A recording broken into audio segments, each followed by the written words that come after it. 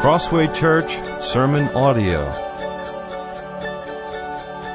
One of the fascinating realities that we live with every day, we can almost take it for granted, is both the differences and the similarities that children have with their parents. It's such a fascinating thing, and if you ever take a moment to kind of step back and think about it, how children are both similar and different from their parents. It really is kind of remarkable. And we know this. We experience it. We see it all around us. We've experienced it ourselves personally. And yet we can almost take it for granted because it's every day and it just makes sense to us. On the unique side, on the differences side, the differences that children have with their parents and even with one another, it always fascinates me that children in the same family are so unique. There's such differences. And I had this experience a few years ago where I thought to myself, now that just says it all. And so I had this experience of differences in my children. And so I had this box of tissues on the passenger seat for, it seemed like months. It had to be at least weeks. It was sitting there, and I would use it occasionally, but not that often. And it would sit there. And I had experiences with each of my children getting into the car. I'm in the front seat, waiting for them to get in the car. They get in the car in the front seat, and I began to notice that different ones did different things with this obstacle, this box of tissues. One of my daughters would get in the car and simultaneously pick the tissues up and put them on her lap and hold them. Now, that's interesting. Another of my daughters would open the door and stand there and say, "Dad, could you move that for me, please? Because I have nothing else to do." Another one of my daughters would just slap it onto the floor and sit down. Another one of my daughters would slide in next to it and leave the tissues there. And another one of my daughters, all five of them here, would simply sit down right on top of the tissues, destroying the box. By the end of this thing's lifespan, it was not even a box anymore. It was like tissue surrounded by pieces of cardboard.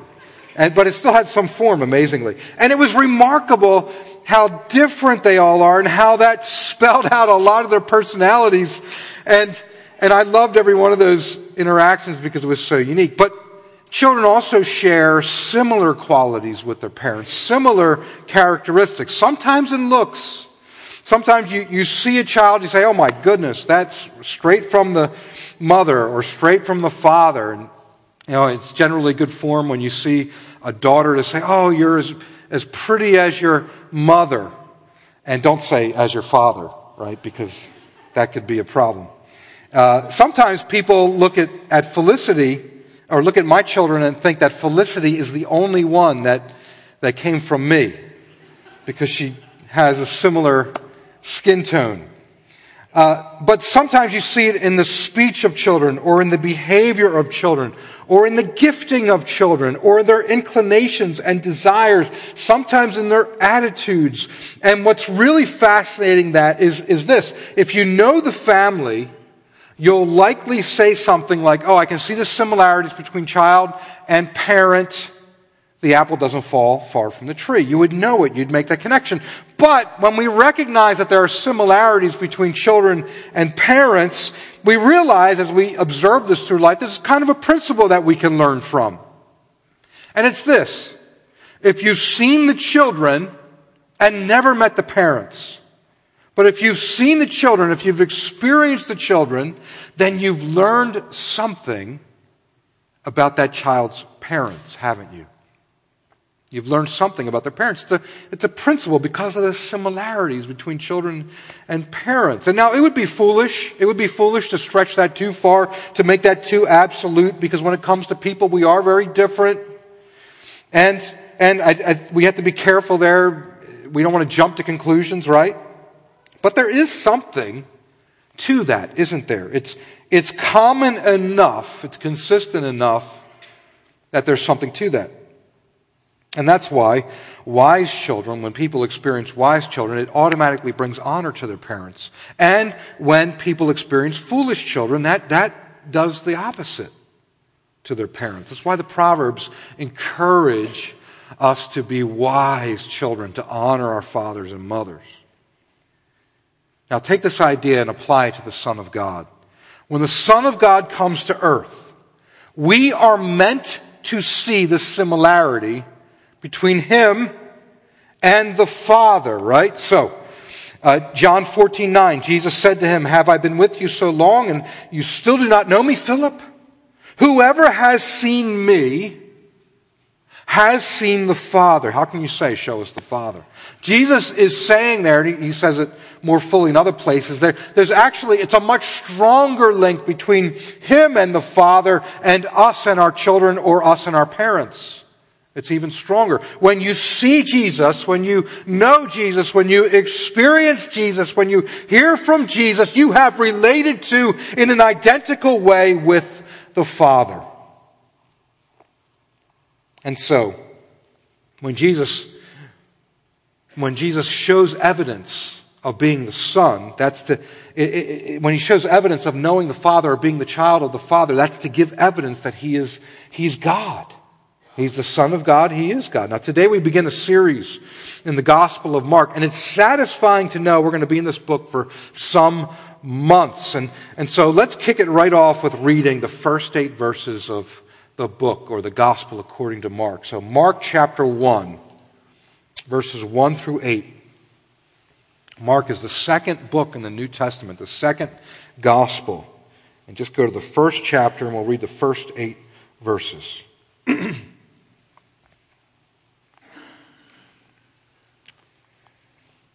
The beginning of the gospel of Jesus Christ, the Son of God. As it is written in Isaiah the prophet, "Behold, I send my messenger before your face, who will prepare your way, the voice of one crying in the wilderness, prepare the way of the Lord, make His paths straight." John appeared, baptizing in the wilderness and proclaiming a baptism of repentance for the forgiveness of sins. And all the country of Judea and all Jerusalem were going out to Him and were being baptized by Him in the river Jordan, confessing their sins. John was clothed with camel's hair and wore a leather belt around his waist and ate locusts and wild honey. And he preached, saying, "After me comes He who is mightier than I, the strap of whose sandals I am not worthy to stoop down and untie. I have baptized you with water, but He will baptize you with the Holy Spirit." Mark is the earliest gospel, the first one written among the 4. It is likely that Mark received his source material from the Apostle Peter. He's sitting down with Peter. He's saying, "Okay, then what happened? What happened next? Well, slow down. Let me write this down. Wait a minute. What was that detail? Let me get that again. Then what did Jesus say?" And he's writing it down. He may have used other sources, but there seems to be good evidence that it was Peter, and that Mark was used by others in writing their gospels, Matthew and Luke, John. At least to some degree, but not completely. The Gospels apparently began to be written down as the first generations of witnesses began to die off. It would have been hard to make things up about Jesus while that first generation was still around, wouldn't it? In 1 Corinthians, we're told that over 500 people saw Jesus alive after the resurrection. This was not a small thing. It was not an unknown thing. If you traveled in those Jewish circles, you would have heard the stories circulating, and you could have gone to these people that said they saw Jesus alive, and you could have asked them, "Are you sure it was Jesus? Did you really see Him? When did you see Him? Where did you see Him?" And it would have been hard to make things up about Him at the time. But as that generation began to pass away, there was a need to make Jesus known and to keep others from turning Him into whatever they wanted Him to be. Turning Him to say whatever they want Him to say, which, by the way, happens a lot today. And that's why we have to be scholars in the Scripture. We have to press into God's Word to know what they wrote about Him. Because the Gospels started to write about Jesus about 30 years after the resurrection.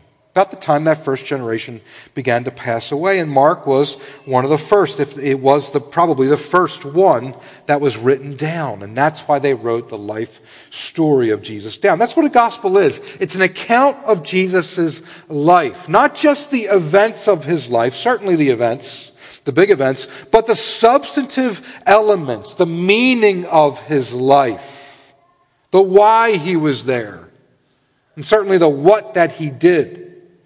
Let me point out one difference between Mark's gospel and the other three. Mark's gospel is the shortest with the quickest tempo as it goes. And as the shortest, with that quickest tempo, it may have actually the hardest punch. And here's what I mean. Think of this. Matthew starts with a genealogy. If you know the Gospel of Matthew, starts with a genealogy. Who all Jesus' forefathers were. And if you think of Luke, it begins with a prologue about Zechariah and Elizabeth. We get a lot of details from Luke.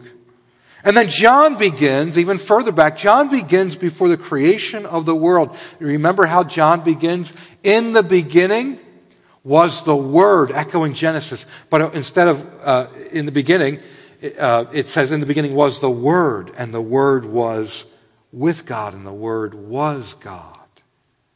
But Mark minces few words.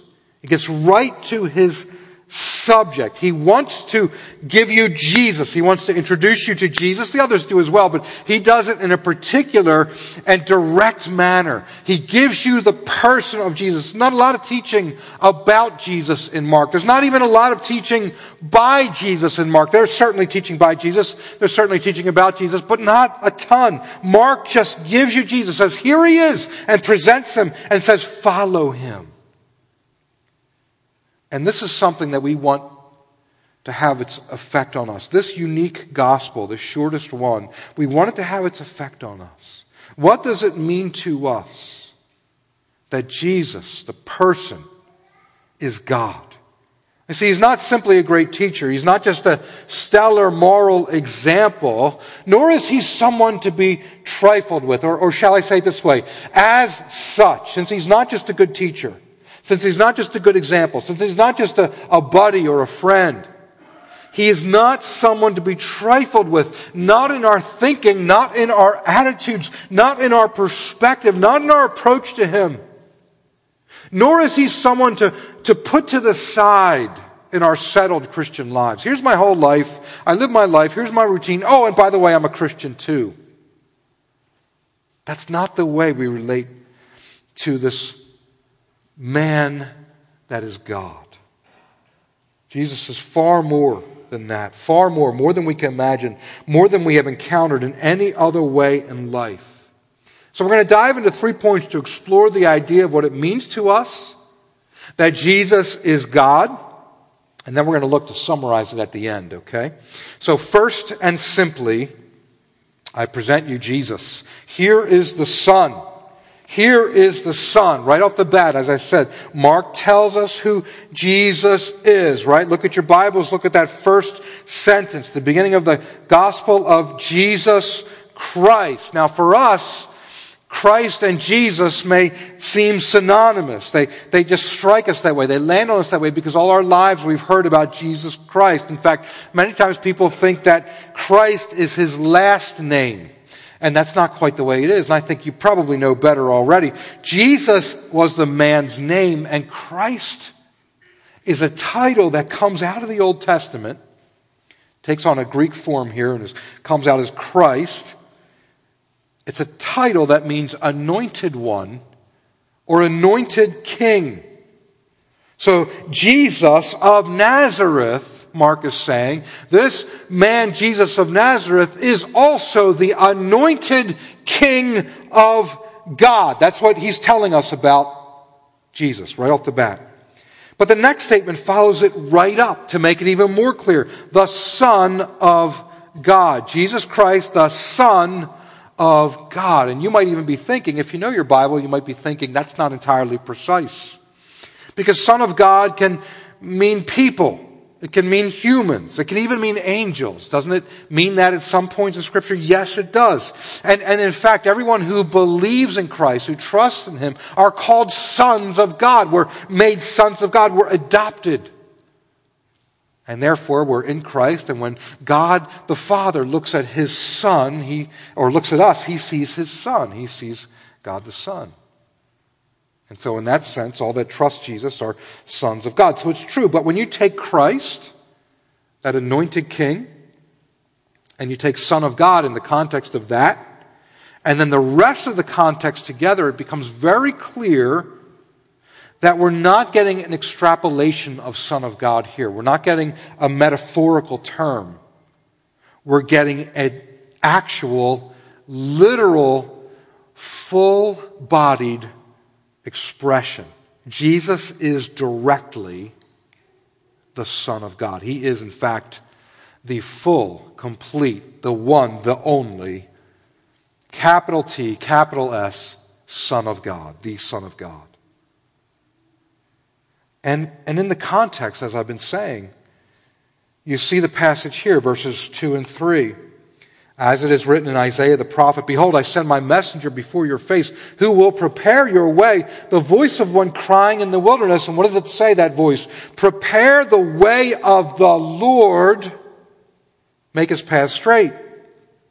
Now this is a quote from Isaiah 40, which is another amazing passage. And when Mark takes that quote from Isaiah 40 and puts it here, and he's applying it to Jesus, that is, in fact, an absolute shocker. Now, when you and I read this in our morning devotions, we might not be shocked. We might not fall off the couch. But that's how it would have appeared to the Jewish people reading this in the first century. This is a bombshell. It is a jaw-dropper. Isaiah is prophesying in Isaiah 40. He's saying someday in the future, the Lord himself will come back to Jerusalem. Going to march back to Jerusalem. That's a big deal because in Isaiah's time and the times after, it was very clear that God had left the temple, left the people of Israel, left Jerusalem. Elvis has left the building. That's how it was. And so when he prophesies that the Lord's going to come back, that's a big deal. And now Mark is taking that passage and he's saying, this applies to Jesus. He's the Lord. He's come back to Jerusalem. He's going to show the nations his glory. And before he does return, here's a prophecy. A messenger is going to come ahead of him and is going to proclaim that the Lord is coming. And is going to tell them to prepare the way. So Mark is saying that this applies to Jesus. Jesus is the Lord that will return to Jerusalem. And he's also saying that John the Baptist is that messenger that proclaims that Jesus is coming and prepares the way. In fact, look at verse 4, 3 and 4 really. Look at your Bible there. Isn't this fascinating? He goes from verse 3, he says, the voice of one crying in the wilderness. He just gives the briefest description, and then what happens next? Without any mincing of words, what is the very next thing you read? Verse 4, this is part of that flow and tempo of Mark. John appeared. This is fast forward. This is for the people that like to listen to audio on 2 times the speed, so they can get through it quicker. Boom. Someone's going to come prepare the way, and his name is John because he appears. John appeared. And so he's applying this Old Testament passage from Isaiah to John and to Jesus. I also want you to note here that the word translated as Lord is Yahweh. The word translated as Lord here goes back to the root in Yahweh. And Yahweh is the personal covenant name given by God to Moses and to his people that they could call him by. That's what they would call him. That's who they came to in the Holy of Holies. They came to Yahweh when the high priest went in once a year. And to this day, this is so sacred to both the ancient Jews all the way up to this day. Orthodox Jews, do you know they will not write out the name Yahweh? They subtract the vowels from it because they deem it so holy. And yet this is who Mark identifies Jesus with.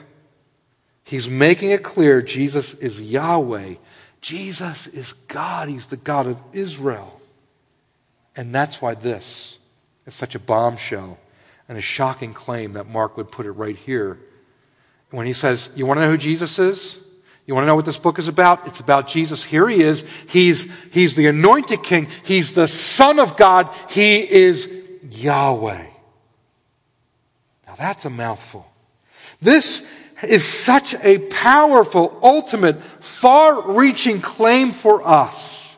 It affects everything. It is truth to the extreme. If this is true, if this is reality, if God, if Yahweh, if the Son of God, if the anointed king has come to earth, it changes everything for us.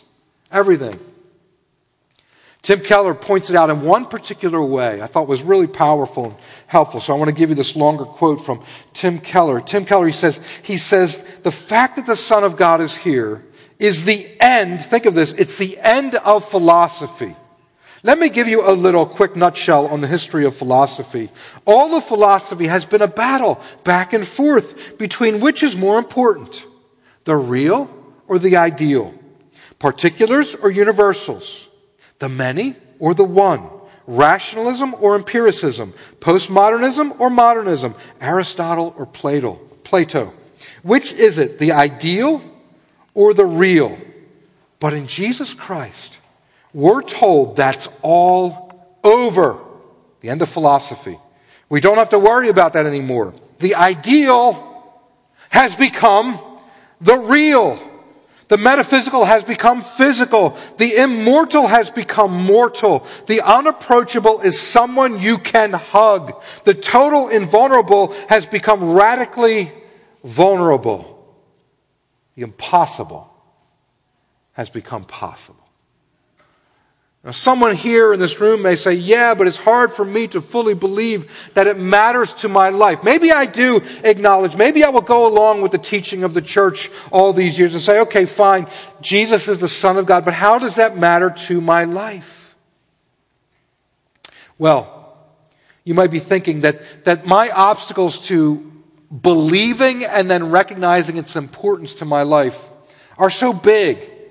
You know, every day is the same. I feel the futility of life, or I'm facing this particular relational conflict, or the finances are never there, or there's so much suffering around me. Have you seen the latest stats on suicide and how big an issue that's becoming in the United States as a cause of death?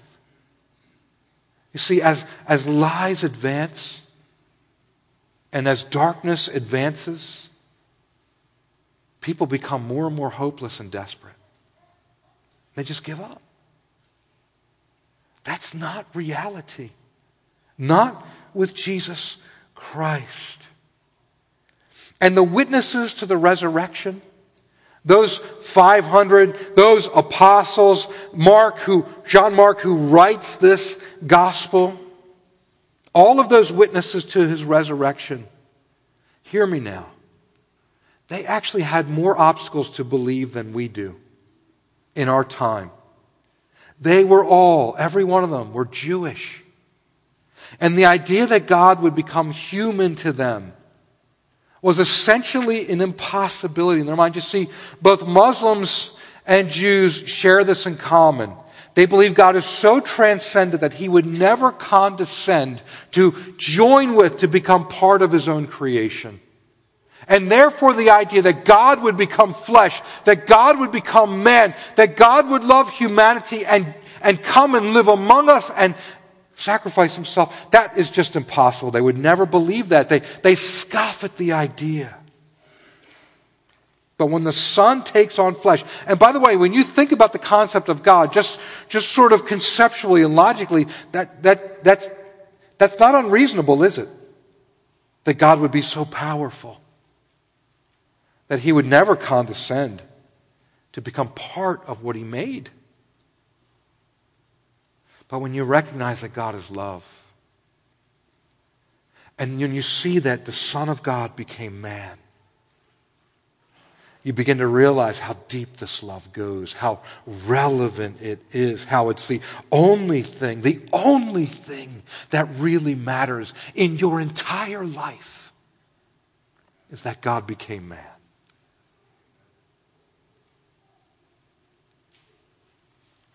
And so for those witnesses that had all these obstacles, they're Jewish people, it goes against everything natural inside of them, the idea that God would become man. But when they recognize that, they can't deny it anymore, they see him alive, it changes everything. It changes everything for them. All that has to change. And so is true for you, dear friend. If you have not yet trusted Christ, look on him. His reality means everything must change. And for those that have trusted him and have started moving from centering on him to centering on whatever else we think life has in store for us, remember, he is all in all. And the only reason that we have life for life is him himself. So think of yourself, everyone, think of yourself as standing on the bank of the Jordan River in the wilderness. You hear the words of John the Baptist that one is coming, and you believe. But you also know, if you respond to that inner impulse, I think this is true. If you take that step, if you go into that water and you meet John there and you let him baptize you, your whole world changes. Everything's different. The way you approach life has to change. The things you put your effort into, the things you give yourself to, the things you desire in life, it all changes. And the people that know you know they're going to experience a different you. You know you're different now, and it's all changed. What will you do? You know now that Jesus holds the keys to putting away all the fear and futility of life. But if you go and repent of sin and trust the Son, you know that everything you once were has to change. What will you do? I think this applies to every believer here today. There are some of us and some things, probably all of us, with some things that have taken the place of our Savior. Mark says, here he is. Here is the Son. Speaking about John in the wilderness, that brings us to our second point. That we need to follow the Son into the wilderness. Follow the Son into the wilderness. The wilderness is where the Son often, most times, holds class. And if you want to learn from the Son, if you want to sit under the King, if you want to meet the Anointed One, we may well have to go out into the wilderness to meet him. That's where John went to preach, and Jesus will soon be going to the wilderness himself in this story. God, hear me now, God often meets his people in the wilderness. It's not new.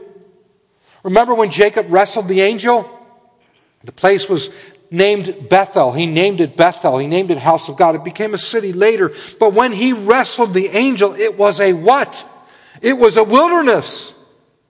And where did Moses meet God in the burning bush? The bush that seemed to be on fire but was not consumed. It was the wilderness. And where did God take Israel, his son, when he took them out of Egypt and delivered them from Egypt? Where did he take them? He took them to Mount Sinai, a mountain in the wilderness, uninhabited. Why does God do this? Well, I think first of all we have to recognize that when you and I think of wilderness, or at least I do, but you probably as well, we still think of lush places. We still think of lots of growth. We think of moisture. We think of fertile grounds. In other words, we think of the forest when we think wilderness.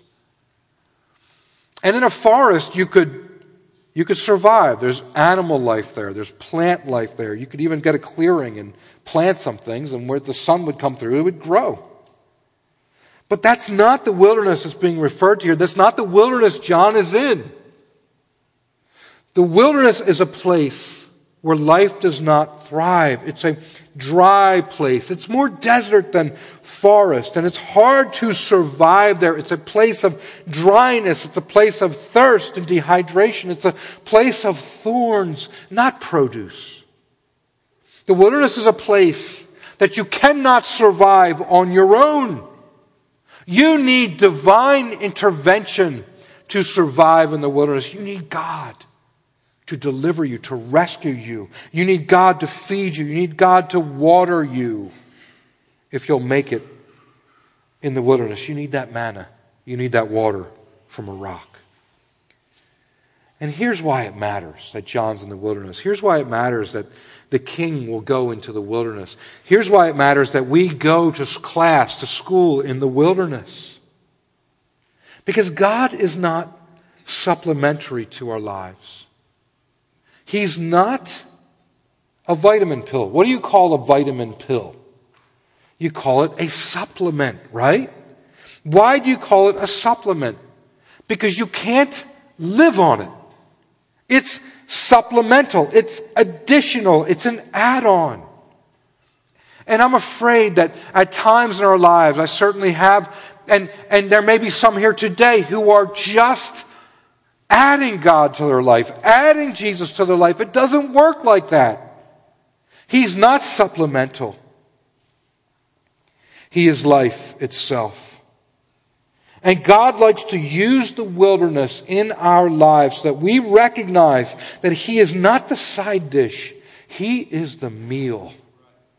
If you don't have Him, you don't have life. Jesus wants to meet you in the wilderness, and He'll take you there. And here's what happens in the wilderness. A wilderness experience is when your world gets turned upside down, when it all gets shaken, when the idols that we're living for get exposed for what they are. When we recognize that we've said we're a Christian, we go to church, we seem to do most of the right things, but in fact we're living for something else. The greatest desires in our heart are some other desires that contend with a desire for Christ Jesus the Son. C.S. Lewis, I think, really sums this up well, and I wanted to share this quote with you.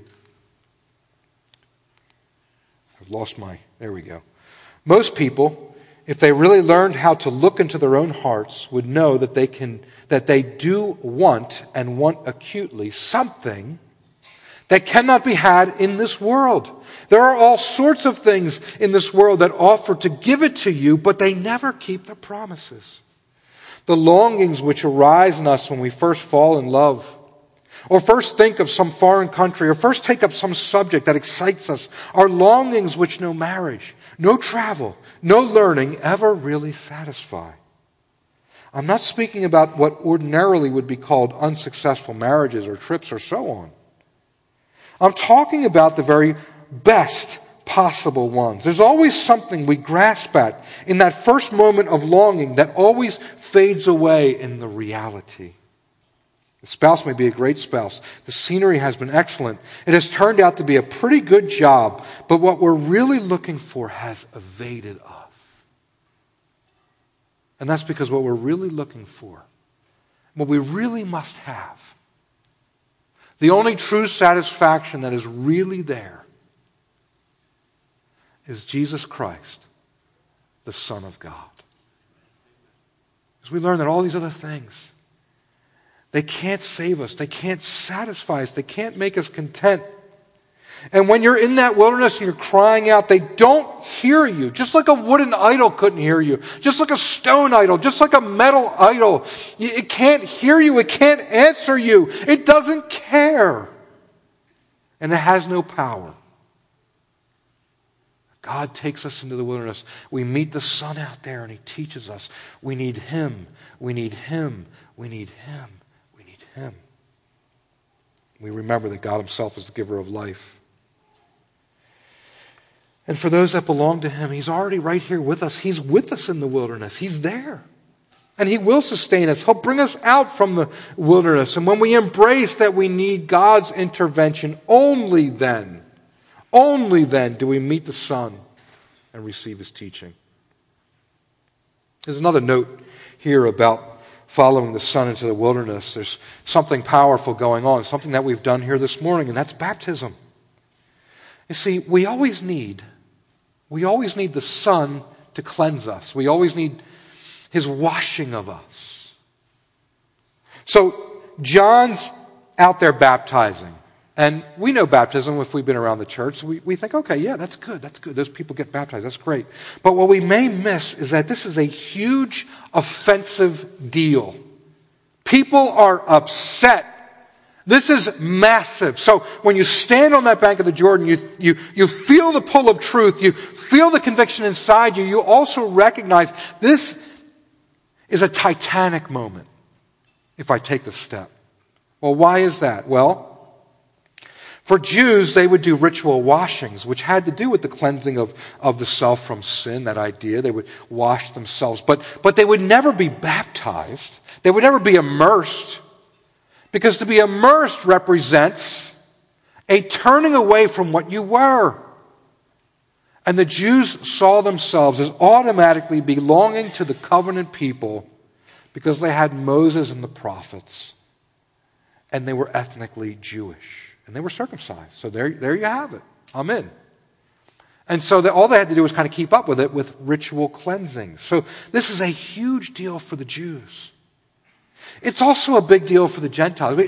For the Jews, let me just say, it represents a repudiation of their national identity and even their understanding of the covenant work of God. Huge deal. But even for the Gentiles, it's a big deal because the Gentiles would baptize. They would do things like that in different religions and rituals, but it was always self-baptism. They baptized themselves. In the ritual, whatever ritual it was, they would go down into the water themselves and come back up themselves. Do you know what John is saying here? John's saying everyone needs baptism. Everyone needs to be cleansed. Everyone needs to be changed. Everyone needs to turn from sin. Jew and Gentile, every single person. You know what else he's saying? He's saying, no, I have to do it for you. You cannot do it to yourself. Because many are seeking to self-save. This is in the heart of humanity. I'm not that bad. I don't need a God. I don't need a Savior. I may want a God supplementally, but I don't really need Him. And they self-save. My sins aren't that bad. They're not as bad as the next person. I certainly don't need someone to die for them.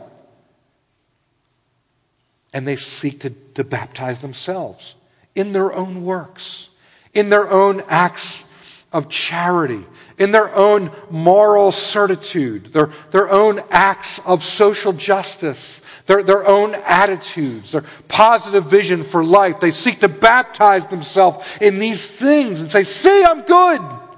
But it doesn't work like that. And John is showing us, no, you can't. You can't do this for yourself. Come here, I will do it for you. I will baptize you. And you put yourself in the hands of another, and they immerse you to demonstrate that you need a power over you, above you, working on you to put you down and to bring you back. You know what else John is saying? John is saying, I'm doing this right now for you. I'll do it for you right now because it's obvious every one of us has to turn from our sin. So I'll baptize you and you repent before God. He said, but this is not the ultimate baptism. It's not the final baptism. There's another one that's coming and you need this one even more. So I'll baptize you in water, but He's going to baptize you in the Holy Spirit. In other words, He's not just going to baptize you for the repentance of sin. He's going to immerse you in Himself, in God Himself, the Son of God. Jesus Christ is going to come. He will immerse you in the Holy Spirit, and you will arise with a new life. Turning from sin, yes, but living to God forever. Totally, completely transformed, resurrected, reborn, regenerated. And so John's saying, I'm just a picture of that. I'm a foreshadowing of that. I'm pointing everyone forward to that. You know, when you see today's baptisms, you know, they're very connected to John's baptism. Because John was pointing people forward to Jesus who would fulfill and really baptize them. And what we're doing in the baptismal, tub. Baptismal, I guess tub, whatever. What we're doing in this tub is pointing back to what Jesus has done. What he's done in history on the cross and with his resurrection. And also what he's done to regenerate that person, to give them new life. And they're baptized by other men. And that points to someone else having to baptize them, right? Someone else saying, okay, the old is gone, the new has come. Come to a new life. You are new in Christ. Jesus is the baptizer. He immerses us in the Holy Spirit, and we come up alive in Him, belonging to Him, enjoying Him forever. Let me ask you, have you been cleansed by the Son? Are you trying to self-cleanse? Are you trying to sneak a little bit of your own religion, your own sort of made-up religion into your saving of yourself, into the identity that you have? Or have you been cleansed by the Son? Have you been baptized by Him? Finally, let me show you that we need to note the road that the Son takes. If I could have that next slide. We have to note the road that the Son takes. Have you ever gone for a walk in the woods and you came to a fork in the road and you couldn't remember the way? Maybe you had been there before, but now you can't remember which way. Or have you ever tried to backtrack on a hike and on your way back you couldn't remember which way to go? And that's where it can help to mark the path that you want to go on. You could put a little landmark there or just make a mental picture and really settle it in your mind that that's the right path. I need to go there. And here, we are to make a mark. We're to note the road that our Lord takes. We're to see it and consider it and take note of it. And we're to contemplate the road He takes. We're not to forget it. And then we're to get on that road ourselves. So what is this road? Where is Jesus, the Son of God, going? Well, the prophecy says He's going to Jerusalem, right? It says, prepare the way of the Lord, make His path straight. And as Mark applies this to Jesus, we know that He's going back to Jerusalem. The Lord is going back to Jerusalem. That's the prophecy. And He's a king, and He's Lord. We see that here in the very first line in Mark. He's Christ, He's anointed king, and He's the Son of God. And then you have here, prepare the way of the Lord. And He's applying this to Jesus. Well, again, time may make this hard for us to comprehend and to imagine. See, usually an ancient road would simply come into being by people using the shortest path they could find. And so if they would begin to carve out a path, they walk it enough times. Okay, I need to get down to the water this way. I need to go to market this way. And they would just walk it, and it would wear itself down a little bit, and then maybe it would turn into a road. And when you do that kind of thing, you take the straightest road and the easiest road, right? So if there's a big hill, you go around it. If there are rocks that are insurmountable, you go around them. You don't bother to carve the road there. And so these natural roads would happen, or when they would actually go to make a local road or something like that, they say, well, let's go around that big mountain, or let's go around that hill. Let's leave those rocks alone. And that's the way they would do it. But you see, when a king would come to town, it would be like having the Olympics come to your city. And I'm always amazed, and I'm sure it's a spectacle. I'm sure you are too. It's almost a spectacle. You see these cities that get the Olympics, and they what do? They immediately, and they find out however many years before, a decade or so before they're going to have the Olympics. What do? They start building the most enormous arenas, and they improve the roads, and they get their shops set up. They put billions of dollars into the infrastructure of the city to get ready for the Olympics. Well, it's kind of like that with the king. Because massive amounts of resources would be put into road building. Because you can't have the king show up on this windy, twisty, narrow, not properly paved, rough, trippy road That was the long way. Now, when the king comes to your town, especially a city like Jerusalem, they're going to put an incredible amount of manpower into road building. And what they're going to do is they're going to dig down into the hills. And they're going to make the path wide. And they're going to remove the boulders out of the way so that they can make a straight, wide, smooth, gentle sloped path, much like our driveway out here that is now paved. Isn't that nice, by the way? Did you notice that coming in? Don't worry, we'll have the lines up soon. They'll be painted on soon. But that's like a road for a king, what you see out there. Except it goes to Jerusalem.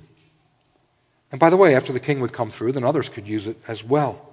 But to make that road required a massive workforce. And that required, you know what that required? Thousands upon thousands of brutalized slaves to make that road for that king. There are a few things that may seem as ostentatious as a king having a road built for himself to a city. But here is something remarkable. It may seem like Jesus' road, this road that has to be prepared, it's all about oppression. All these folks are going to be leaned on so heavily that we just go to work for the king and it's all about his glory. But here is something remarkable. Mark's use of the word road or paths here, which other translations translate as road. You see that there where it says make his path straight or make the road straight? Where it says that, Mark's use of that, I'm almost certain that in every other case of use in the book of Mark, refers to the road to the cross. When Mark uses that term, he's talking about the pathway, the straight, wide, smooth, easy path to the what? To the execution of the king. This king, this Lord, Yahweh, is not going to a throne. He doesn't need a straight path for the throne. He's going to the cross. King's Cross. King's Cross. When I think of that expression, I think of our sister church in New Hampshire, Manchester, New Hampshire, where Jacob Young pastors. We hope to get him back in. He planted that church, and our team that goes to Boston helps him every year.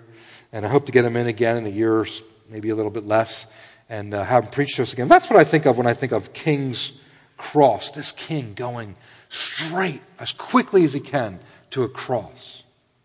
What do you think of when you hear that term, King's Cross? Tim Keller points out that if you're British, there's a neighborhood in London and a railroad station named King's Cross. And if you're Australian, there's a neighborhood and a railroad station named King's Cross in Sydney rather than London.